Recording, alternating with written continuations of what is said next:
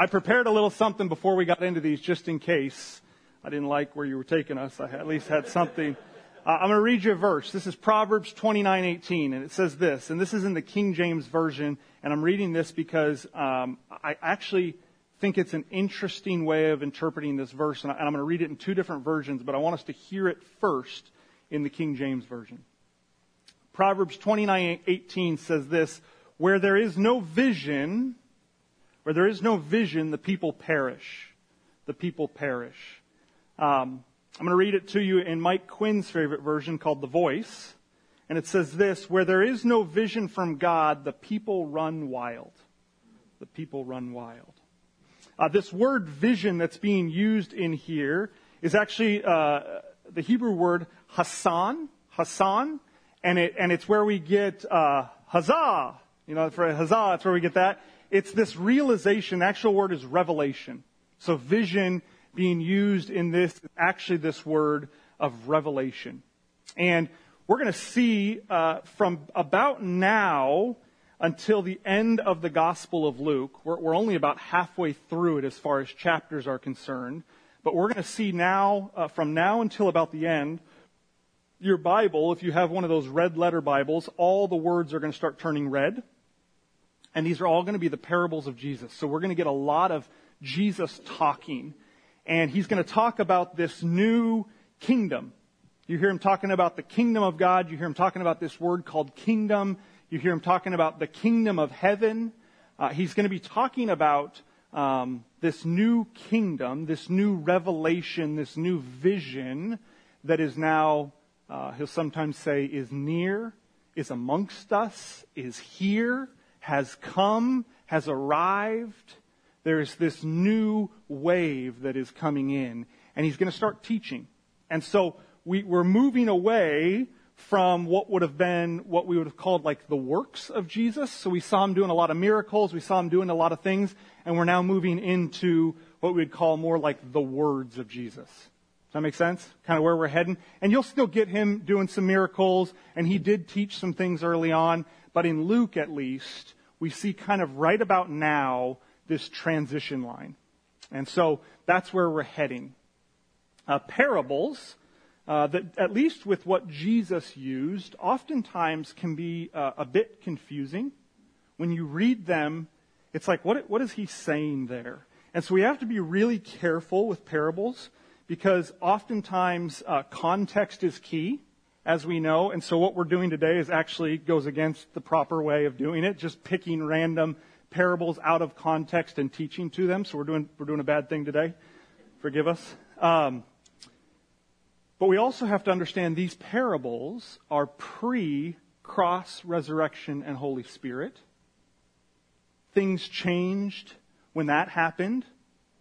We also have to understand the audience in which he's speaking to.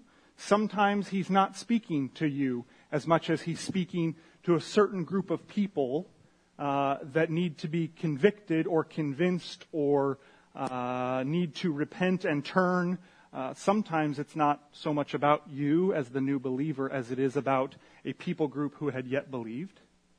So we have to be very careful to not just take these and go often and always try to live them verbatimly, because that's not always what their intention was. And many will try to teach you that that is what their intention was. So we have to be careful. I want to read you what Jesus says the purpose of parables are for. This is in Matthew 13:10 through 17. The disciples came up and asked, why do you tell stories? Why do you tell parables? And he replied, you've been given insight into God's kingdom. You know how it works. Not everyone has this gift, this insight. It's been given to them. Whenever someone has a ready heart for this, the insights and the understandings flow freely. But if there's no readiness, any trace of receptive soon disappears. That's why I tell stories, to create a readiness, to nudge the people towards receptive insight in their present state. They can stare till doomsday and not see it. Listen till they are blue in the face and not get it. I don't want Isaiah's forecast to repeat itself over again. And he quotes Isaiah, and I'm not going to quote it for us. And then he keeps going. He says, but you have God's blessed eyes, eyes that see, and God's blessed ears, ears that hear. A lot of people, prophets and humble believers among them, would have given anything to see what you've seen, to hear what you are hearing, but they never had a chance. Those are Jesus' words. When we talk about a kingdom, we talk about a place, we talk about a king, and we talk about people. Jesus talks of all three. He talks about this kingdom, that it's going to be a physical place. He talks about this kingdom in that the fact that it's going to have a ruler and a king. And he talks about this kingdom and how it's going to have some people in it that are a part of the kingdom. So you'll hear him use these phrases often. We've titled this sermon today, Something Greater is Here. Something greater is here. What we're going to see in almost every single one of these parables, with maybe a couple exceptions, is that what Jesus is teaching is that something greater has shown up. There has been a shift. Something is changing. Something is coming. Something is now here that is different than the way you once thought. You with me? Okay. Which one did we start with? Number 2? Okay. This is going to be wild. Okay. The Lord's Prayer. So I have Noel Green, who's going to actually read each one of our passages for us, and then I'll give us some thoughts. Noel, go ahead. Now Jesus was praying in a certain place, and when he finished, one of his disciples said to him, Lord, teach us to pray as John taught his disciples. And he said to them, when you pray, say, Father, hallowed be your name. Your kingdom come. Give us each day our daily bread, and forgive us our sins, for we ourselves forgive everyone who is indebted to us. And lead us not into temptation. And he said to them, which of you who has a friend will go to him at midnight and say to him, Friend, lend me 3 loaves, for a friend of mine has arrived on a journey, and I have nothing to set before him. And he will answer from within, Do not bother me. The door is now shut, and my children are with me in bed.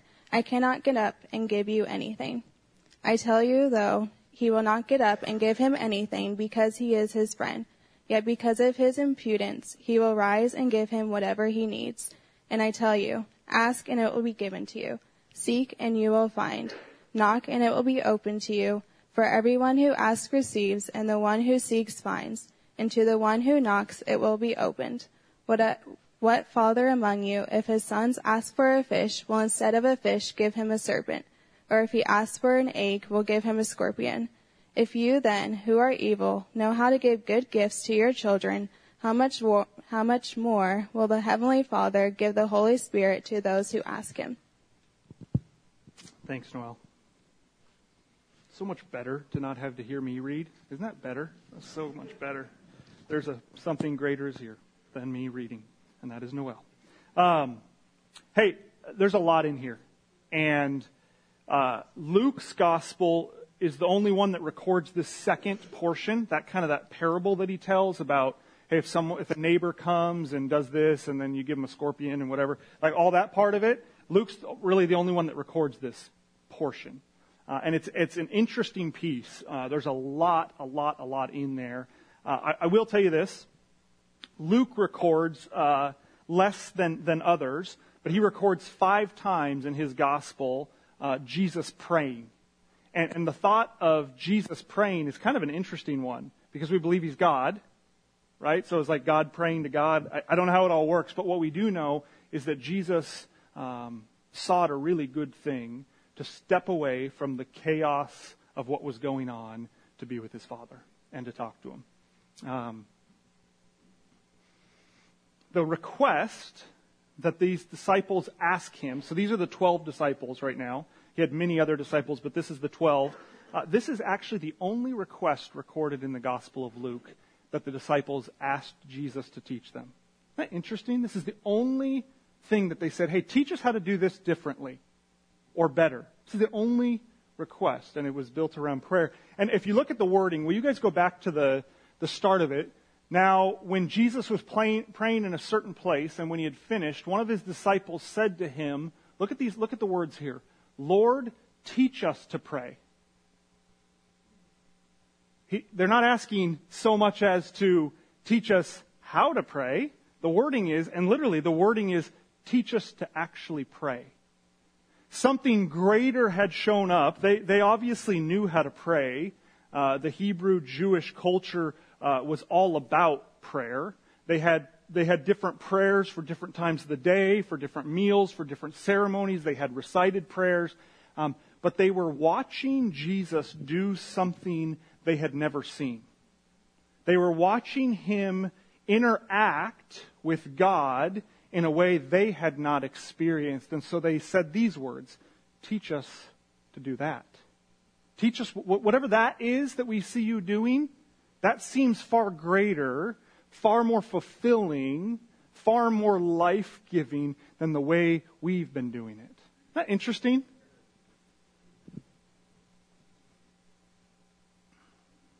How does he start it? And I love this. He says, okay, when you're going to do it, start off by using these words, Father. Father. 15 times in the whole Old Testament, this word Father is used in relationship to God, but never in a relationship of this kind of tender coming before type of wording. And Jesus introduces it right here. He says, look, when you're going to go talk to God, see him as Father. That is like a profound, crazy concept. If you were to look at most religions of the world and how they view deity and how they view God, they certainly do not view him in this tender approach of Father. And Jesus says, let's just start right there. I love that. Some will say about this Lord's Prayer, you've heard this Lord's Prayer, we've even probably done it together. Some will say Christians don't need to recite the Lord's Prayer and pray this way anymore. And in fact, I'm probably one who would agree in some ways. Some of the things that Jesus is teaching his disciples to pray for are things that have actually already happened. Like, forgive us of our sins. Well, that happened. And so in asking God to forgive us of our sins again, it's almost as though we are claiming, did that really work? Did that really stick? Lord, I need you to forgive me of my sins again. And so I hear that and I can understand that, but I think that wasn't even Jesus' intention with this. I think what he was teaching us is he was teaching us a blueprint, a design, a formula, a template of what prayer might look like. So I would say, don't get so much hung up on should Christians that are on this side of the cross still pray this prayer or not. I would say, look at what he is teaching us to do. He's teaching us first to come to him and say, praise your name. Your name is holy and amazing and unbelievable, and you are in heaven, and your vantage point is different than mine, and so I am coming to you in this adoration of how amazing and wonderful you are. Let's just start there, is what he says. And then he goes, and once you've gotten to that place, now let's start having a conversation. And then he leads us into what it might look like. Does that make sense? So use it much more as a template and less of a, hey, I got to pray word by word what it's saying in here. You tracking with me? Wouldn't be a bad thing to read it word by word. It's not going to hurt you. But I think it was more a design of a template. Maybe my favorite thing about this prayer is the tense in which it is written. He uses phrasing like our Father, our daily bread, give us, deliver us. There's something really profound in this concept, is that our lives are meant to not be so self-centered. That we are meant to be outward, that we are meant to be lovers, that we are meant to be those involved in community together. And even in how Jesus teaches us to pray, it is in this community outward sense. Not this, give me, I need, deliver me, do this for me, God. It's this us, our thing. I think that's really profound. I'm not going to go much further on that. We could do a whole sermon on that. But I want you to think about that. Even in how Jesus is teaching us to pray, He's giving us such a gift of us not being so self-consumed. Second part of it, he starts to tell a parable. And to keep it really simple, he's trying to show contrast between a grumpy neighbor and a gracious God. He's trying to say, look, if you were to go to your neighbor and do it this way, here's what might happen. And look, this guy, he's still going to give you what you want, and he's a grumpy neighbor. Imagine what a gracious, loving Father God, how He would respond to you. Imagine the difference. You're going to get what you want here with this guy. Imagine the difference when you come before the King, the one who loves you, the one who cares for you. In it, he gives this... Jesus gives this really interesting statement about continuing to knock. And what he's doing there is using he's using this thing, it's called a present active imperative. Don't ask me what it means. It means that. It's a present active imperative. And so here's what he's saying. So I'm telling you this as a commandment of mine to you. Keep on and never stop asking or seeking. That's what that phrase, as he says it, that's how it comes across. And so this is really interesting. He's not saying keep banging and banging and banging and knocking and knocking and knocking until you get what you want. It's not what he's talking about. Many will teach that about prayer.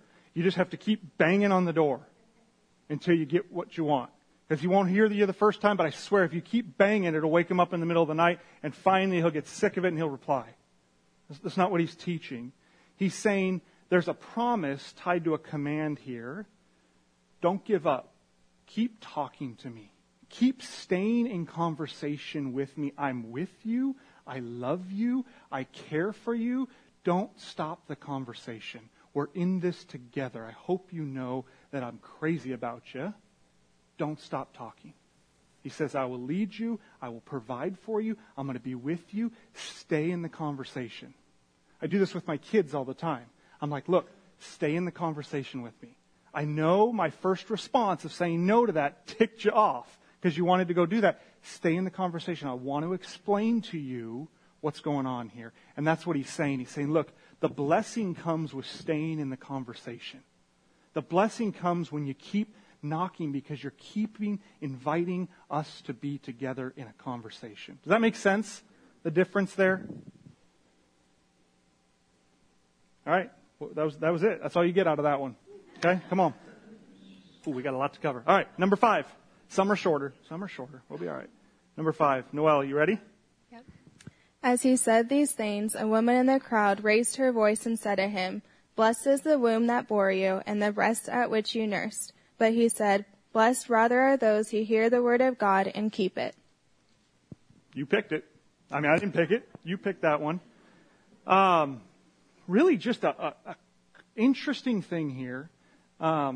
He's talking to a huge crowd of people. This crowd, we might not get to some that talk about it, but this crowd is getting into the thousands. There's a word that they use to talk about this crowd, and the word is actually the word for 10,000. We don't think it was 10,000 people that were following him at this time, but we know the multitude had gotten massive. And from the crowd, this lady yells these words out. So just imagine like a bigger crowd than you can imagine. And right in the middle of it, this lady says, Blessed is the one who gave birth to you, and blessed is her breast who nursed you. All right. Yeah. Amen. She is a great one, that Mary.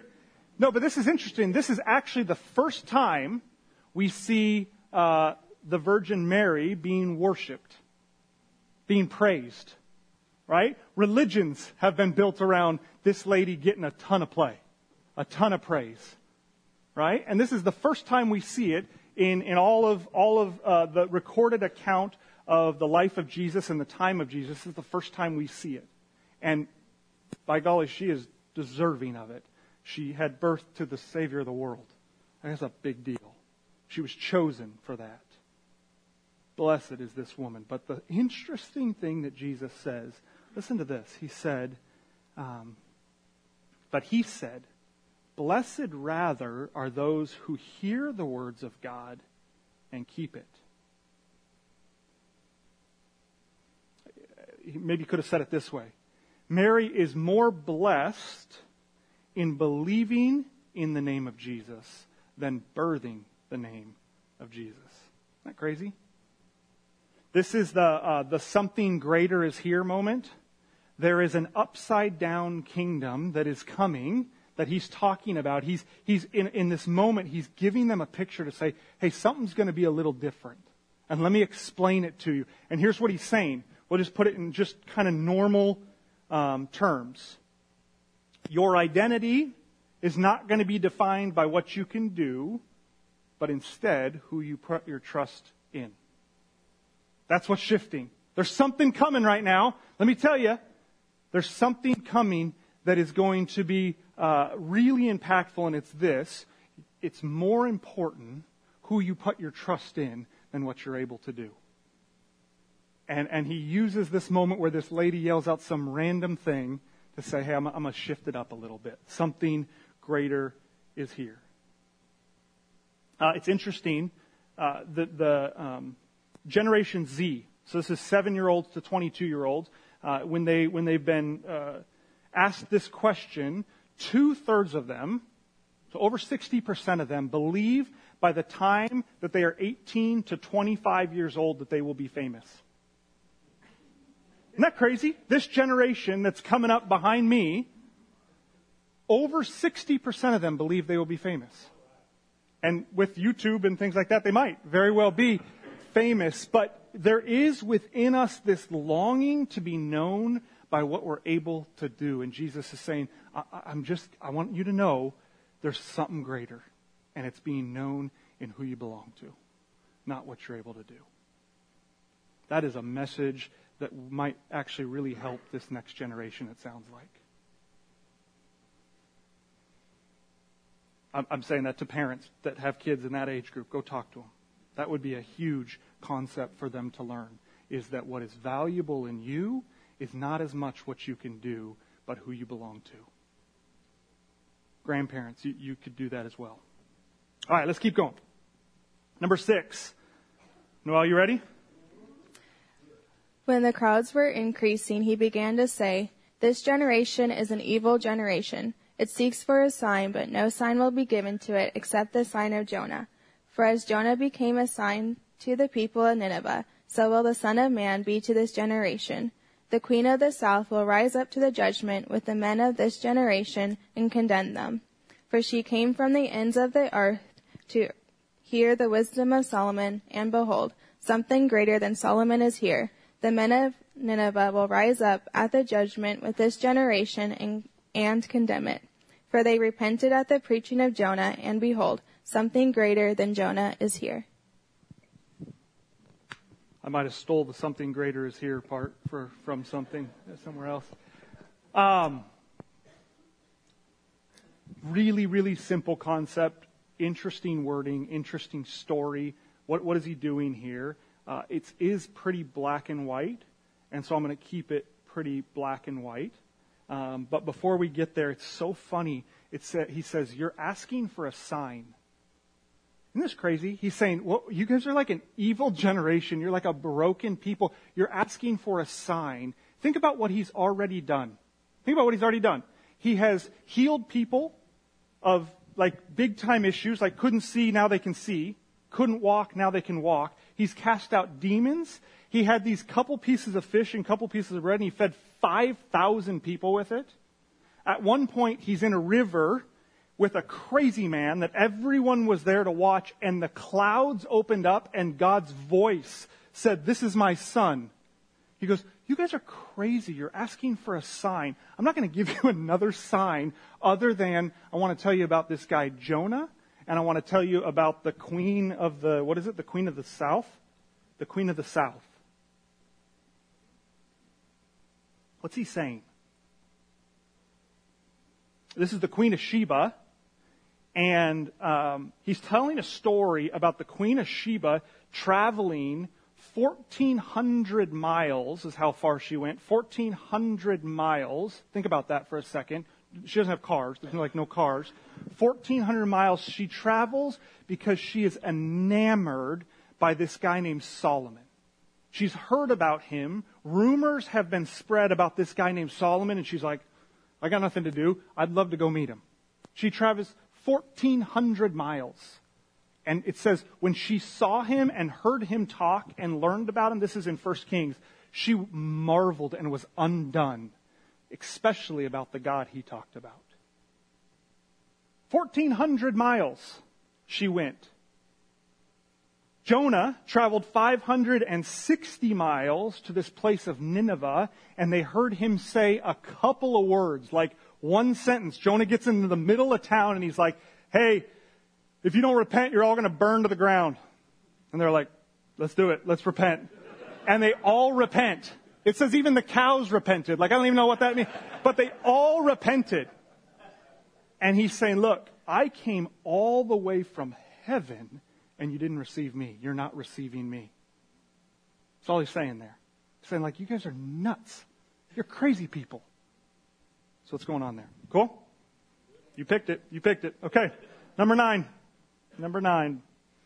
Beware of the leaven of the Pharisees. In the meantime, when so many thousands of the people had gathered together that they were trampling one another, he began to say to his disciples, Beware of the leaven of the Pharisees, which is hypocrisy.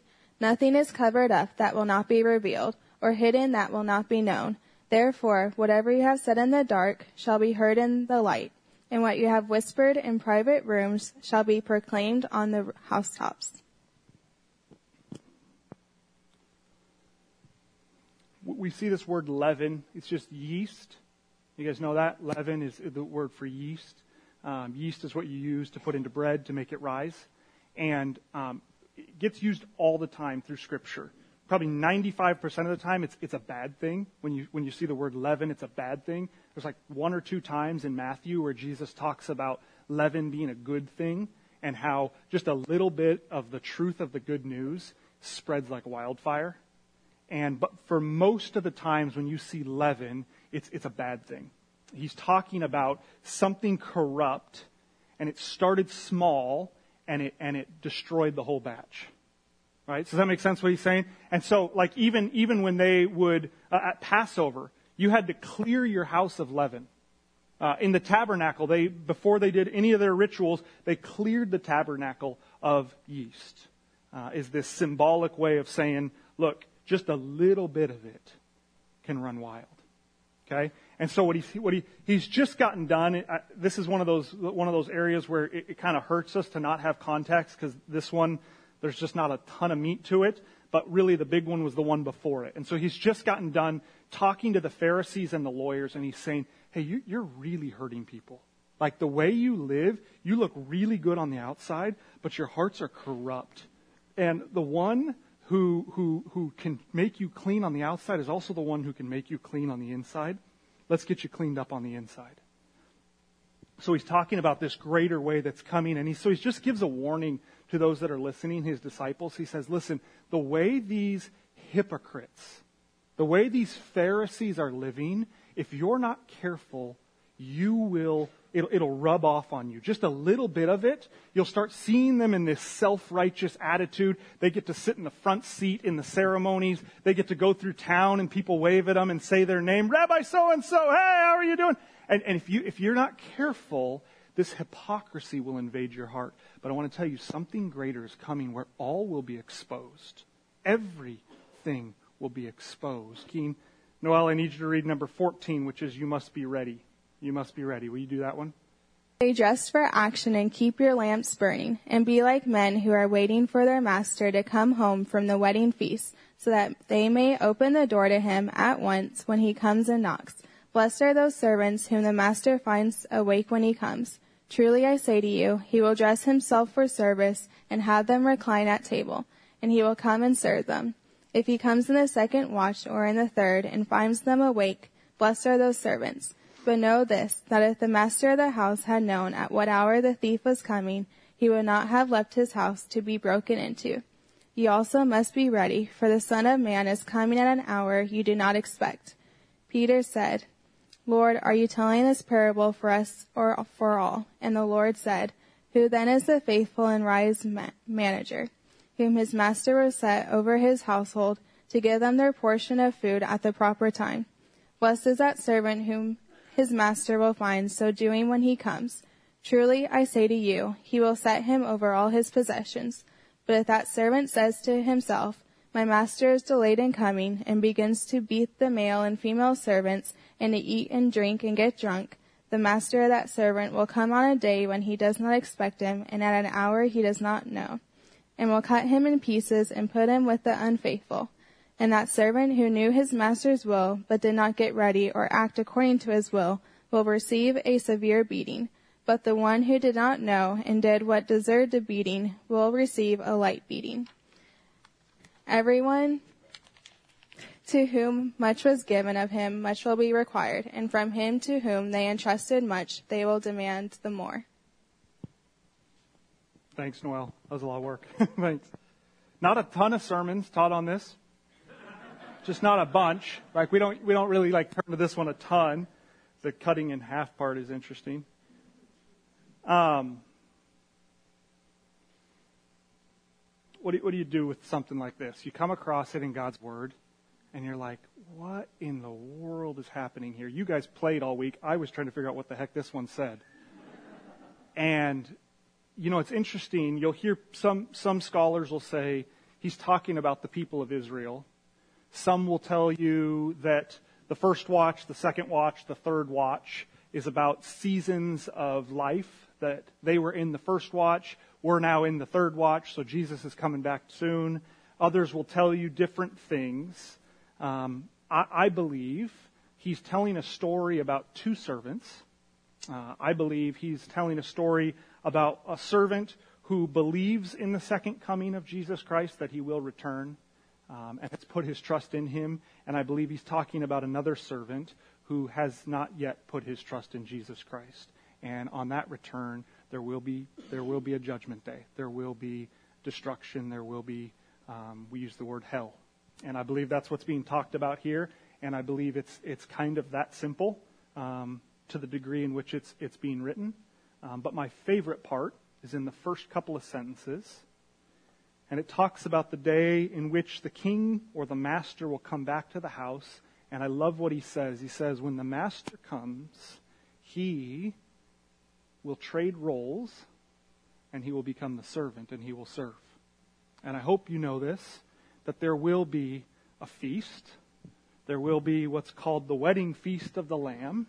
And I believe that when we are there, this is in heaven, this is when we get there, that the king will, this is crazy, the king of the world will serve us.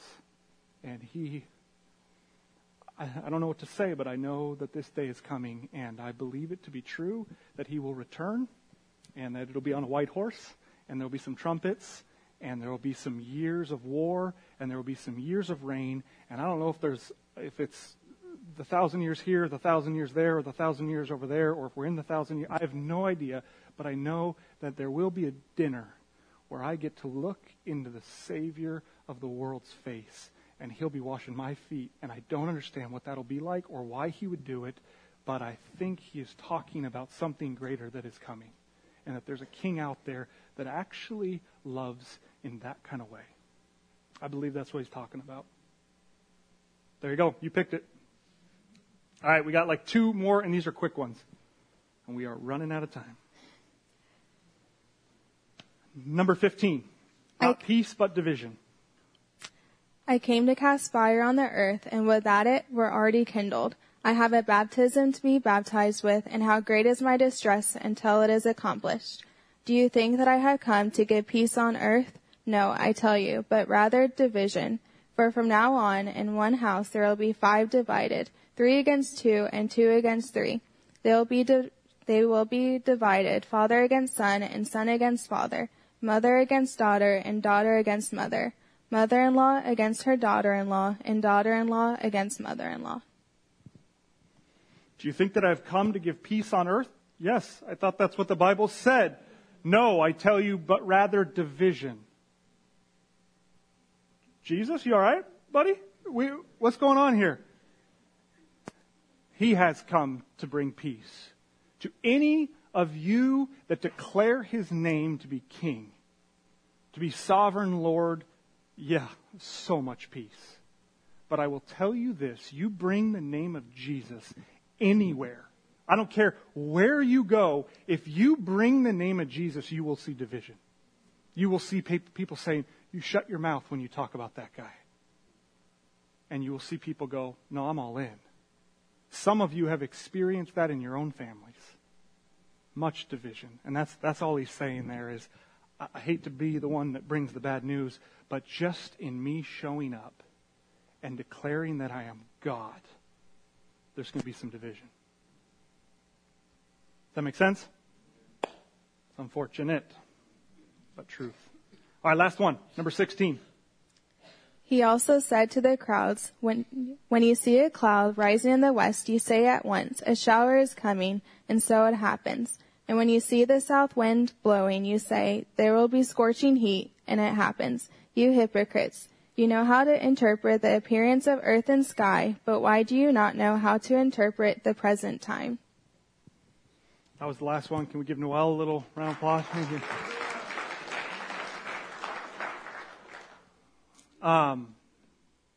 He said it like 6 other ways, different ways throughout this. He's just saying, look, you can predict when the weather's going to change. You see that wind that comes out of the east, you see this, you see that, and you're like, hey, it's going to be a windy day. We might get some rain today. But all things have been pointing to me coming, and you can't see it. That's all he's saying. He's just saying, how can you not see? Like, there was this star, these wise men saw it, and they all came and they gave me some gifts, and it was awesome. How can you not see it? Everything has been pointing to this. The prophets said this would come. In fact, they said it would come this way, and this would happen, and then this would happen, and it's all happening. You can predict it all, and yet you can't see the very moment that we are in. He's saying you're blind to it. That's all he's saying. And I started with this idea of where there is no revelation, the people run wild. And I believe that Jesus came to open up eyes, to give sight so that people may see the truth. I believe this with everything in me. And I believe he is still doing it. And I believe there are even people in this room that just by declaring the gospel, by us opening it up and reading it, their eyes have been opened today to the reality of who Jesus Christ is. He is still at work in opening eyes to the blind. And I believe that is what this kingdom come is. It's this declaration of the King is here, he is moving, and he is changing lives. And may that be declared from now until the time of his return. Will you pray with me? Jesus, your words are confusing at times. They frighten us at times. But we know this to be true, that you came and you took on all the weight of our evilness, all the weight of our wickedness, and you bore it on a cross because you loved us. And one day we will get to eat with you, and we will get to feast with you. And there will be no more confusion. There will be no more wondering. Every knee will be bowed. And we believe that and we declare that. You are Lord. And we love you. And we give you our lives, Jesus. In Jesus' name, amen.